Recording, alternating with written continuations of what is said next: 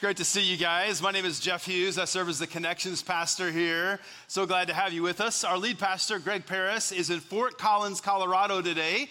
Some of you know we planted a church there with a guy named Randy Craning about 20 years ago. We got some fans of Randy in the house. Randy was on our staff as our worship pastor, and about 20 years ago went out to Fort Collins. We have been hosting a church planting conference with 43 church planters from around the country in Fort Collins this week. Mark Batterson's been there. There have been all kinds of great folks from around the country, and God is just doing amazing, amazing work. So stay tuned.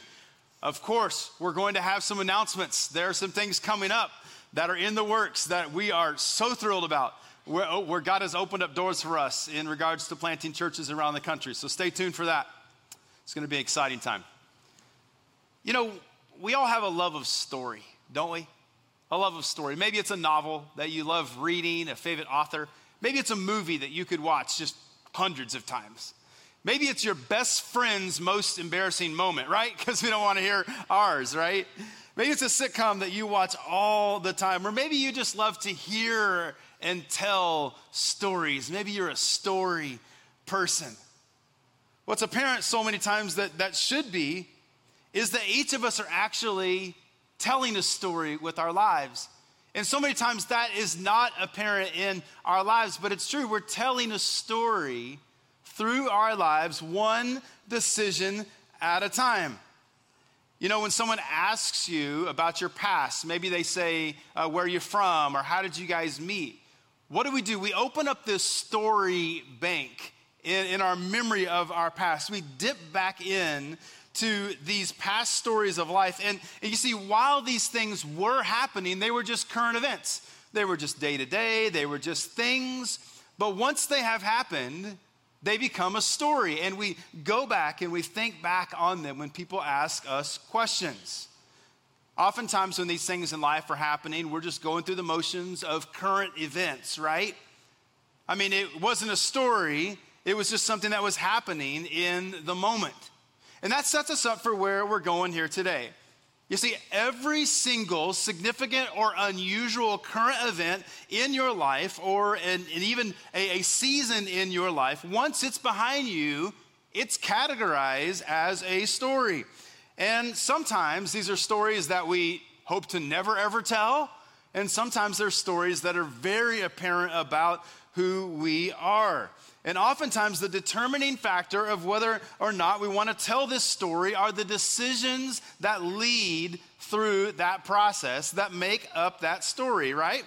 The truth is, we write the story of our lives, one decision at a time. And you say, yeah, of course, I get that. But we want to grasp that, and we want to dive into it a little bit deeper. Because whether if it's a thoughtful response or an emotionally charged reaction to someone, right? The story of our lives doesn't always end up being exactly what we hope for it to be, right? More on that in just a moment.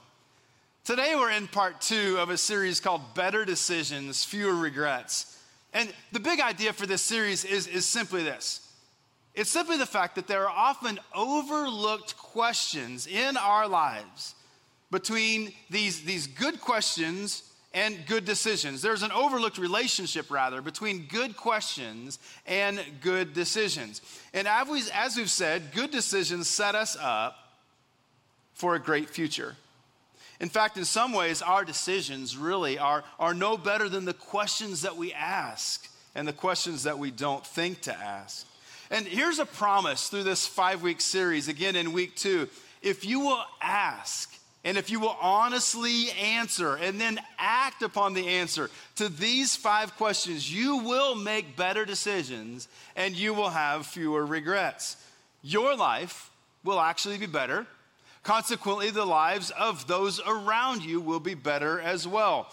Because when we make decisions and when we have regrets, we are not the only people impacted by that, are we? Now, in part 1 last week, Pastor Greg encouraged you to memorize this verse of scripture. I want to invite you to turn to the book of Proverbs if you have your Bible. If not, we'll project this on the screen. You can also use the YouVersion mobile app. So I invite you to stand as we look at Proverbs chapter 27, verse 12. Just one verse of scripture here this morning that will guide our conversation. It says this: the prudent see danger and take refuge, but the simple keep going and pay the penalty. I want us to hear that again. I want to let it resonate and marinate into our hearts. It says this: the prudent see danger and take refuge, but the simple keep going and pay the penalty. Proverbs 27, verse 12. You can be seated. So the reason we're asking you to commit this verse to memory over the next several weeks is as simple and straightforward as these questions are through this series. They bring us into conflict with what I like to call the salesperson that lives in our brain, right?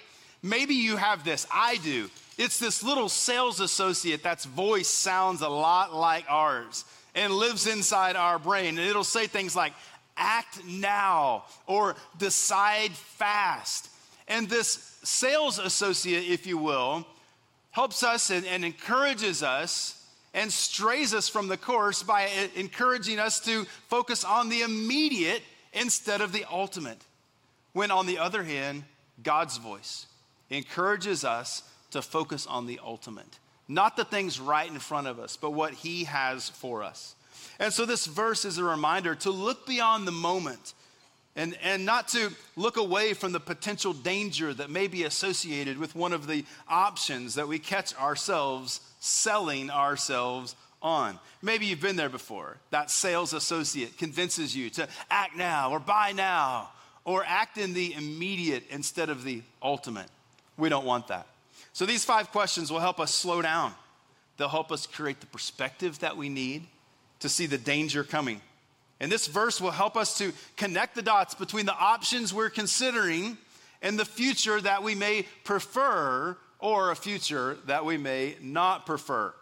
Now, last week we introduced the first of the 5 questions, which was the integrity question. The integrity question is this: am I being honest with myself, really? Am I being honest with myself, really? And I hope since last time we met, you've been honest with yourself, really. And I hope that if you've uncovered anything in your life that you maybe perhaps need to change to put it more in line with God's path, that you would do that. Because as we said last time, acknowledging where we are is the first step to getting to where we ultimately want to be. So here's a thought I want us to take home. When making a decision of any magnitude, we've got to ask ourselves, am I being honest with myself, really? That's question 1. Today we'll dive into question 2, which we call the legacy question. Say legacy. Little louder, say legacy. The legacy question is this: what story do I want to tell? What story do I want to tell? Think about it this way. When this season or maybe your entire life is over, or when this relationship or business transaction is reduced to a simple story, what story do you want told about your life? What story do you want to tell, and how will you tell it every single day? Let me ask you this. Do you want to be the hero? Yeah, we want to be the hero. Nobody wants to be the villain in the story of their life. Do you want to be a good example? Do you want to be the bad example? Well, as we ask these questions, they even sound kind of foolish, right? Because we know the answer as we sit here. But it's the daily decisions that lead us to the true answer there. Which option will make this a story worth remembering, as opposed to a story you hope no one will ever tell, that no one finds out about you? Which option would make this a story that you'd be proud to tell your kids or your grandkids someday? And here's the good news. We decide our story one decision at a time. You see, every decision that we make has an outcome. It can be positive or negative. It can be desirable. It can be undesirable, good or bad. We're getting this, right? For example, let's say your boss comes along and they ask you to lie about a certain situation in the office. You choose to lie to that client. The client finds out and calls you on it, and your boss blames you for it, and you end up losing your job. Now, part of that story would be that you lied, right? You lost your job because you lied. It's not a good story. But what if it went a little bit like this? Your boss asks you to lie to a client, and you choose not to lie. You still lose your job because you wouldn't do what your boss asked you to do, but it's a better story, isn't it? Or how about this? You meet a guy and he's just kind of okay. In fact, he's more convenient than okay.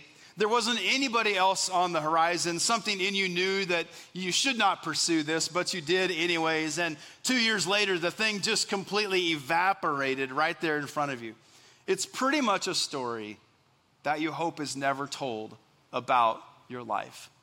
All the time we see people who have these stories. What about this one? Your friend wants you to go out, but instead you need to study for an exam. We got college students in the room. We got folks who are in classes right now. You need to study for the exam. You say no. You stay home. You study for the exam. You ace the exam. And time after time after time, you make that positive decision and you end up with a degree to show for it. That's a good story, isn't it? We want to tell good stories with our lives, and the only person responsible for that, it's us, really. I want to put this on the screen because I want us to see it and really just let it sink into who we are. You see, every decision is the outcome, and the outcome of that decision becomes a part of your story, which means decision by decision. You are writing your life. You are making history by the decisions that you make. That's why when you're making a decision of any magnitude, you've got to pause. You've got to stop. You got to slow down and ask this when this is nothing more than a story about my life, a story that I tell. What story do I want to tell? What story do I want told about me? Listen, the decision that you are wrestling with right now is going to be nothing more than a story that you tell someday. Right now, it feels massive. It feels heavy. It feels weighty in your life. But at some point, it'll just be a story. What story do you want to tell? The challenge for all this is that in the midst of current events and in the midst of circumstances that are challenging of life, we don't often think of our lives in terms of story. It is a story, but we don't think about it that way. For example, let's say that you recently lost your job. Surviving this season without a job, man, it's tough. But one day, it's just going to be a story that you tell. So what story do you want to tell? I lost my job. I started drinking heavily. I turned away every single relationship towards me, my family, my friends. I rejected everyone. No, that's not the story you want to tell. Remember this. The decisions we make in our valleys, they are eventually just stories that we tell on the other side. Maybe you're here right now and you're in a valley of life. You won't be there forever. Make positive decisions to lift yourself up out of that valley, and remember that they're eventually just stories that we tell on the other side. Let's jump back to dating for just a moment. Let's say you're dating someone, things are going okay, but there's someone else in the picture. And yeah, he or she is married, but you have the sense that you're willing and they'd be willing too. You find yourself gravitating in their direction. Your decision will become a permanent part of your story and their story as well. What story do you want to tell with your life? We craft it every single day. Do you want to tell the story? I got involved with someone at work who was married. I ended up busting up their marriage, and now the kids ping pong back and forth on the weekends. Is that a story you want to tell? Probably not. Now, here's something I think is true of all of us. We want to be able to tell our whole story and not have to skip sections.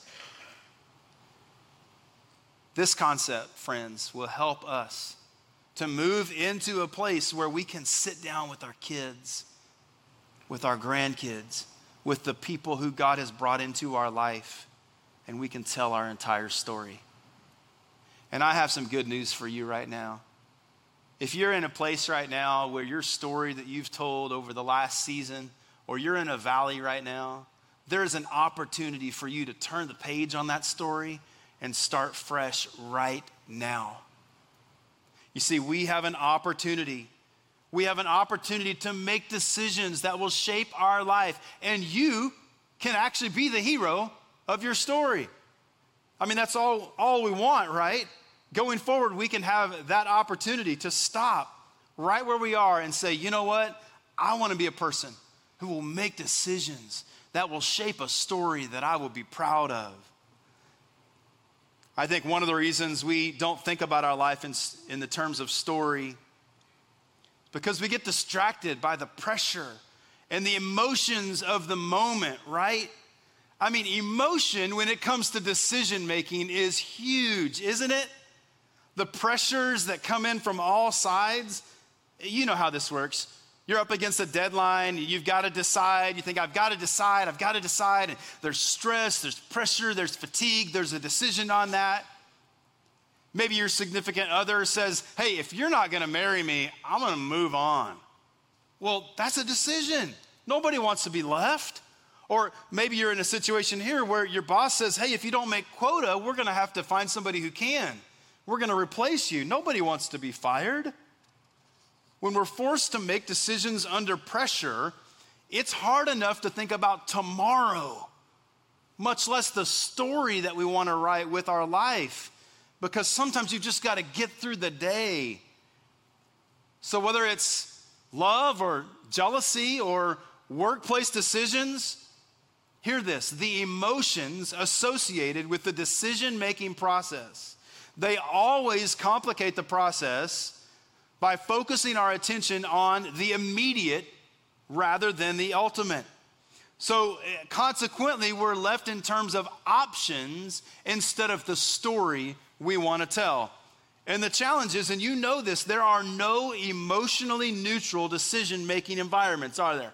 I mean, the emotions to decisions, they just come in from all sides.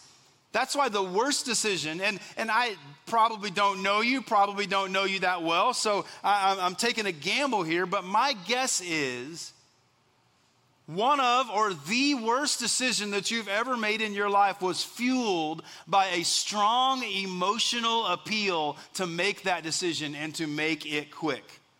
Now, you don't have to raise your hand if that's you, but I talk to people all the time. They say, oh, the pressure of making this decision, the emotions of it. Challenging.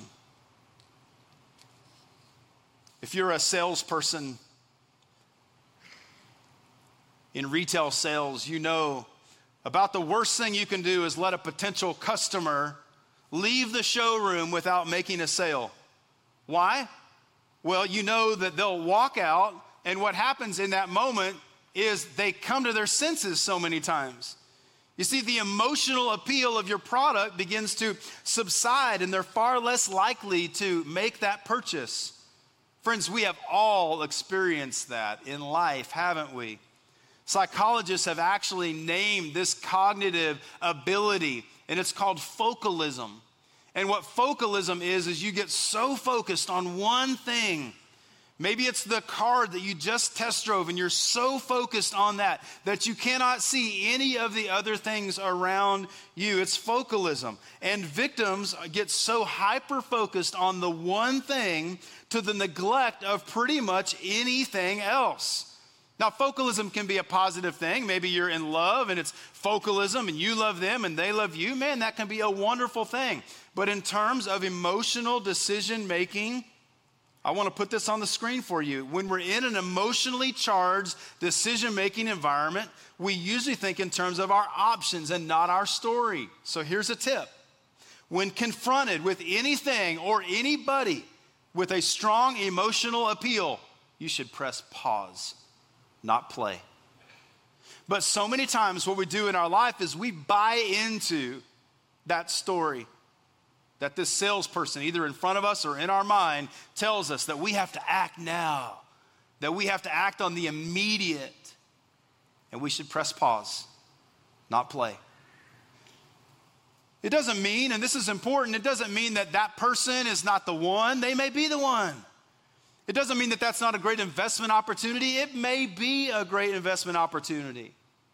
It doesn't mean that that's not the perfect job for you. It may be the perfect job for you. But in spite of all that, anything with strong appeal clouds our judgment.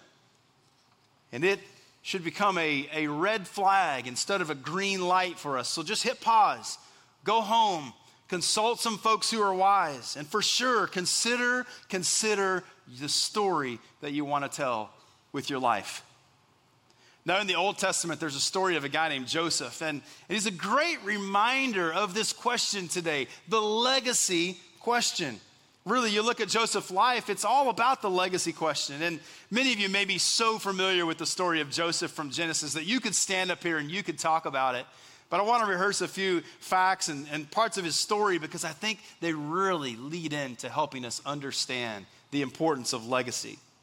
So around 1800 BC, there was a 17-year-old boy. His name was Joseph.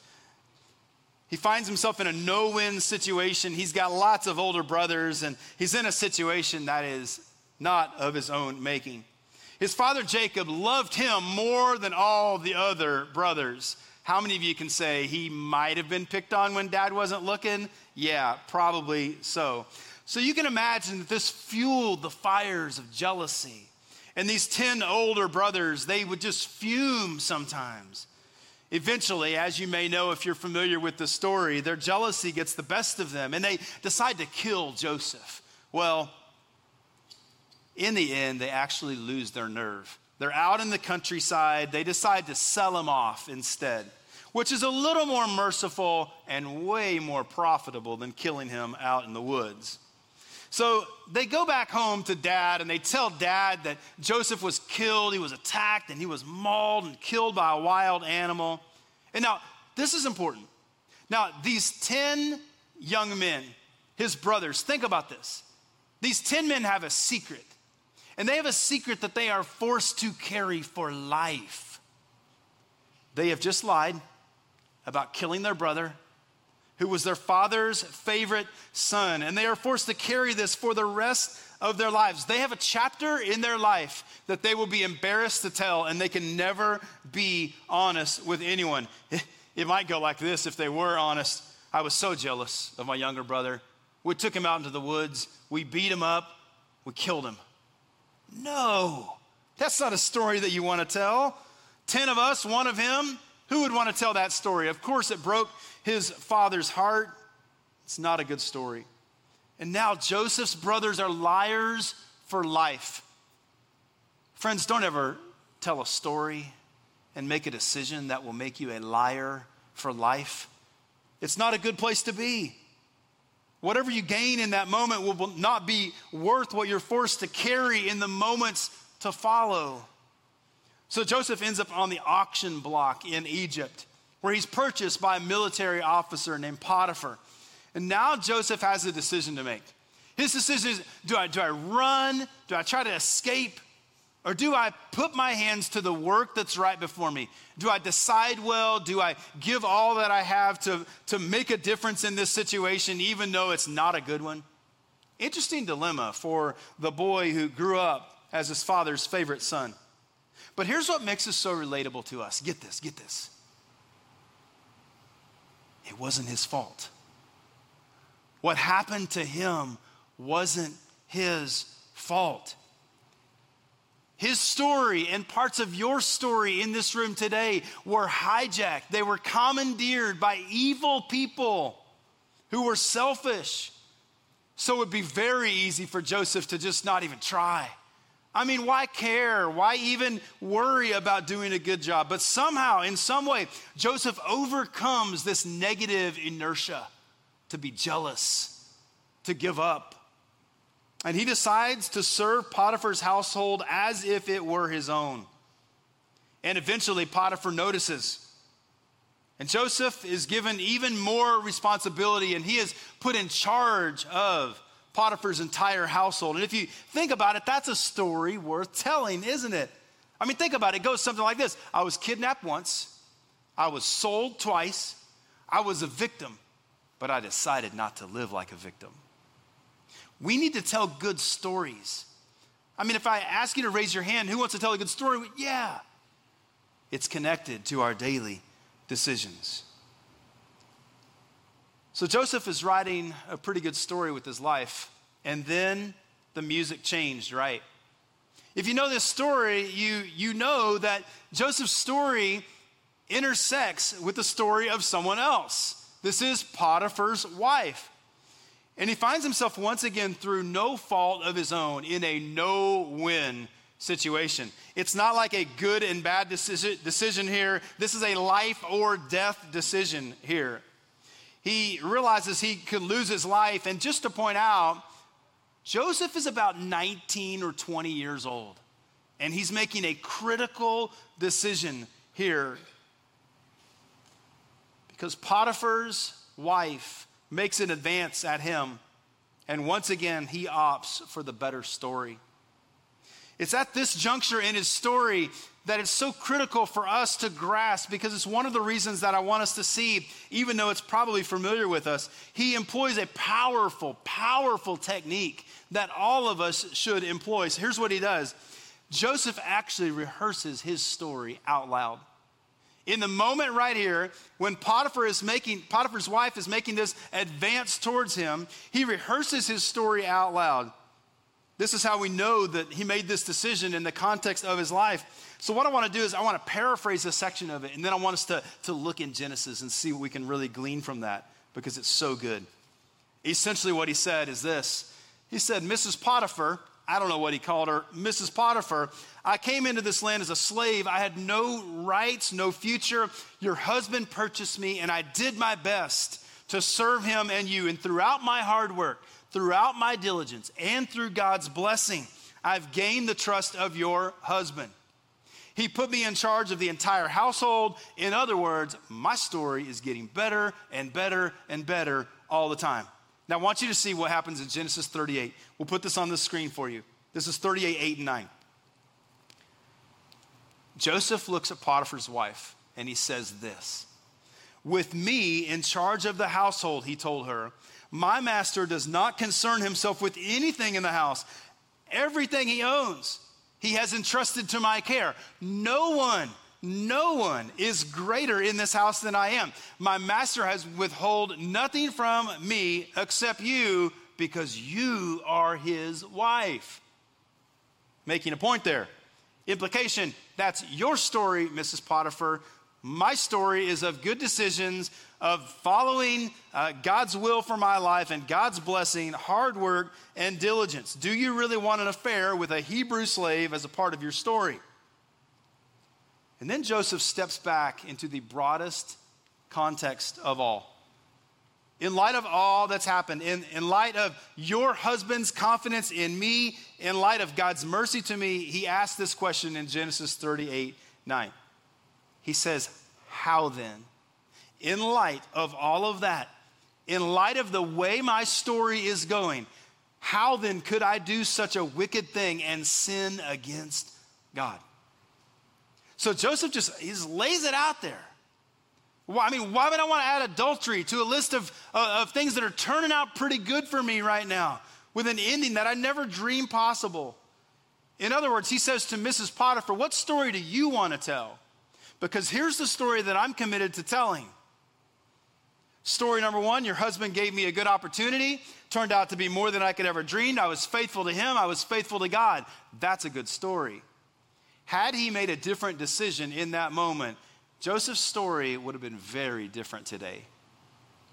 The story that you are facing right now and the decision that you are in the middle of making right now is nothing more than a story you will look back and tell. So what story do you want to be told about your life? You've heard all kinds of stories told here in this message today. Some might even be right up on your toes, right where you're living. But I want to tell you this, the decision you are in the middle of making right now, some of you are trying to decide something in your life right now, and that decision will shape your future. What will you do? Now, as you probably know, Joseph decides the better of the two stories. He resists Potiphar's wife's advances, but she accuses him of misconduct. And then Joseph is thrown into Pharaoh's dungeon. Just when you think the story's going to start going completely his way, but it's not over. Some of you right now today, the story you've written, the place that you're in right now as you sit here at Union Chapel this morning, you feel like your story's over. Or you feel like I've made a couple good decisions and then I was wrongly accused. thrown in the dungeon. It's important for us to remember that Joseph's story wasn't over in that moment when he thought it was a deep, dark time of being thrown in the dungeon. And your story is not over either. So for those not familiar with this, let's see what happens. You know, we often find ourselves in a long, difficult season of life, and we feel like it's this place where there's just no decision that can get us out. I want to encourage somebody with this. You see, it's oftentimes our responses, our decisions in the most difficult moment of life that make all the difference of getting us out of that place. They make all the difference between a story that ends well and a story that ends poorly. So back to Joseph for just a moment. So Joseph does the same thing in the dungeon that he did in Potiphar's household. He decides well, he serves, he lives an honorable life, and he wins the favor of the prison guard. Now listen, nobody's life ambition is to win the favor of the prison guard. It's not where you want to be. But this is where Joseph was, and he had a choice to be faithful or to turn his back. And he was a man who wanted to make honest decisions because he knew they would determine his future. Several years later, don't move past that too fast, my friends, because right now you may be in a place and today you might make a good decision, but it might take some time to turn it around. Several years later, he finds himself being ushered into Pharaoh's presence to interpret a dream. Pharaoh has a dream he believes is of significance to the nation of Egypt, and none of the magicians could interpret the dream. And so he hears a story about this guy Joseph who's being faithful and doing a great job in the dungeon and has won the respect and the honor of the prison ward. And to his surprise, he is called up before Pharaoh. And Joseph assures Pharaoh of something that is a bit shocking once he's standing before him. Joseph says, I can't interpret your dream. Well, they said you could. Why are you in front of me? And then he goes on and he says this, but God as in the Hebrew God, which is a very dangerous thing to say to a guy who thinks he is God. God as in the Hebrew God can interpret this dream. Fortunately for that day, Pharaoh was more curious than furious, and he didn't just lop off his head and make the end of that story right there. But it continues because according to Joseph and according to the dream, as he understood it, Egypt was going to experience 7 years of amazing grain harvest. I mean, swimming in grain. It was going to be phenomenal, which is a big deal because grain was bread and it was life to all the people in these ancient times. A primary source of their diet. It was a key staple. So this was great news. Joseph says, but wait, there's more. And he says, that's just half the dream. You see, Egypt is going to experience 7 years of phenomenal harvest, and then it'll be followed by a famine so severe that no one will even remember the 7 good years. A little sobering. Now, when Joseph finished interpreting this dream, everyone in the throne room assumed that Joseph was finished and would be escorted out. But Joseph says, can I give you some advice? You don't give the Pharaoh advice. You don't even open your mouth unless you're called upon. And so he gives this unsolicited advice, which is unheard of from a foreigner who smells like a dingy dungeon. And he says, oh, Pharaoh, someone's going to need to wake up every single day, and this is going to need to be on their agenda. Like set their Google Calendar, pop up a reminder every day. Somebody doesn't think about this, you're in trouble. So he lays it out there for them, and he says, somebody's got to be in charge of this situation. Silence in the throne room, because you don't give advice, especially when you're not asked for it. All the air in the room was gone. Everyone waited to find out what unimaginable horror would take place in this moment for giving Pharaoh this advice. And Pharaoh just smiles. I think there might even have been a chuckle. And then in Genesis 41, 38 through 40, we see what he says. First, he addresses the crowd.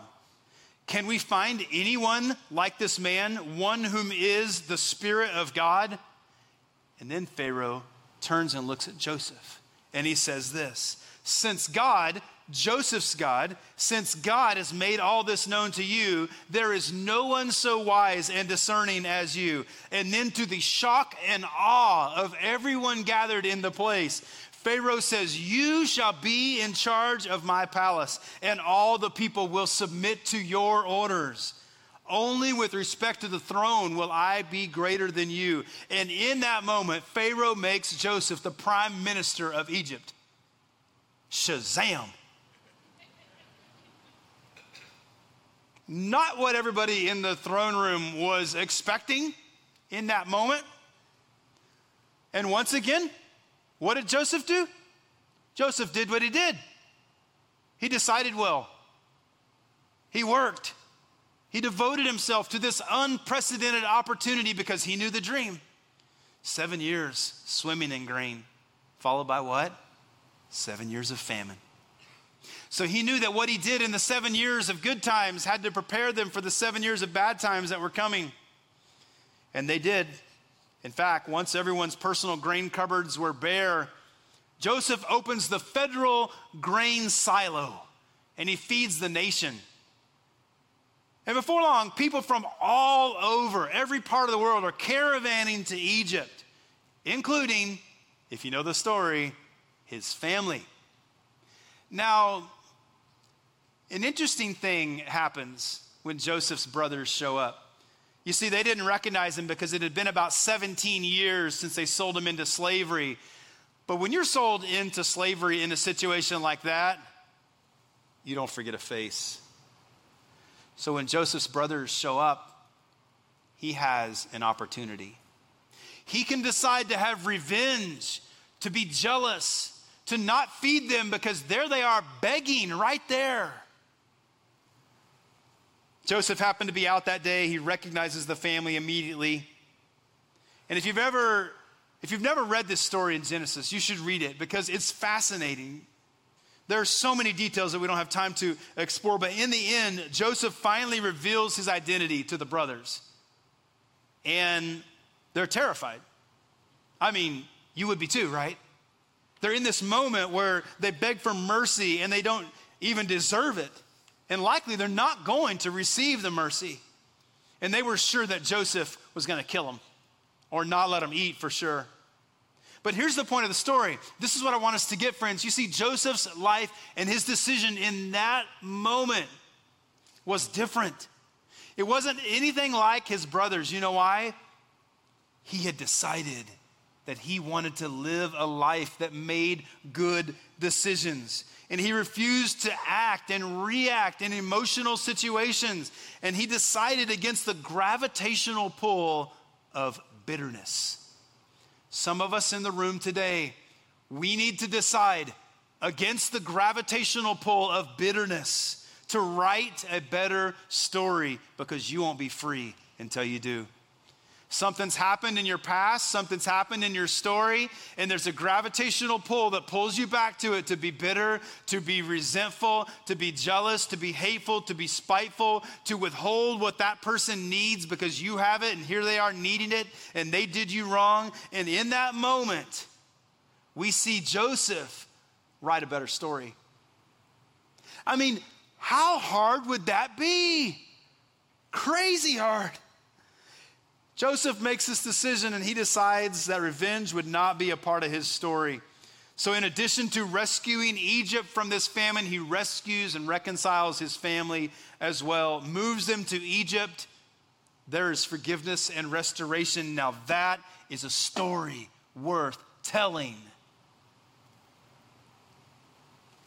A story he decided one decision at a time. Now back to us. Back to you. What are you deciding? What kind of life outcome do you want? What kind of legacy do you want to leave with your life? All great questions. What kind of story do you want to tell? if you haven't decided a good story up to this point, turn the page. Turn the page. As we wrap up, I want to tell you in one sentence how to do that, because some of you have been waiting for this moment for the whole message. Because you're sitting here today and you know, I need to turn the page. I need to write a better story. And here it is. I want to put it on the screen for you. Ask God to help you write a life story that you'll be proud to tell.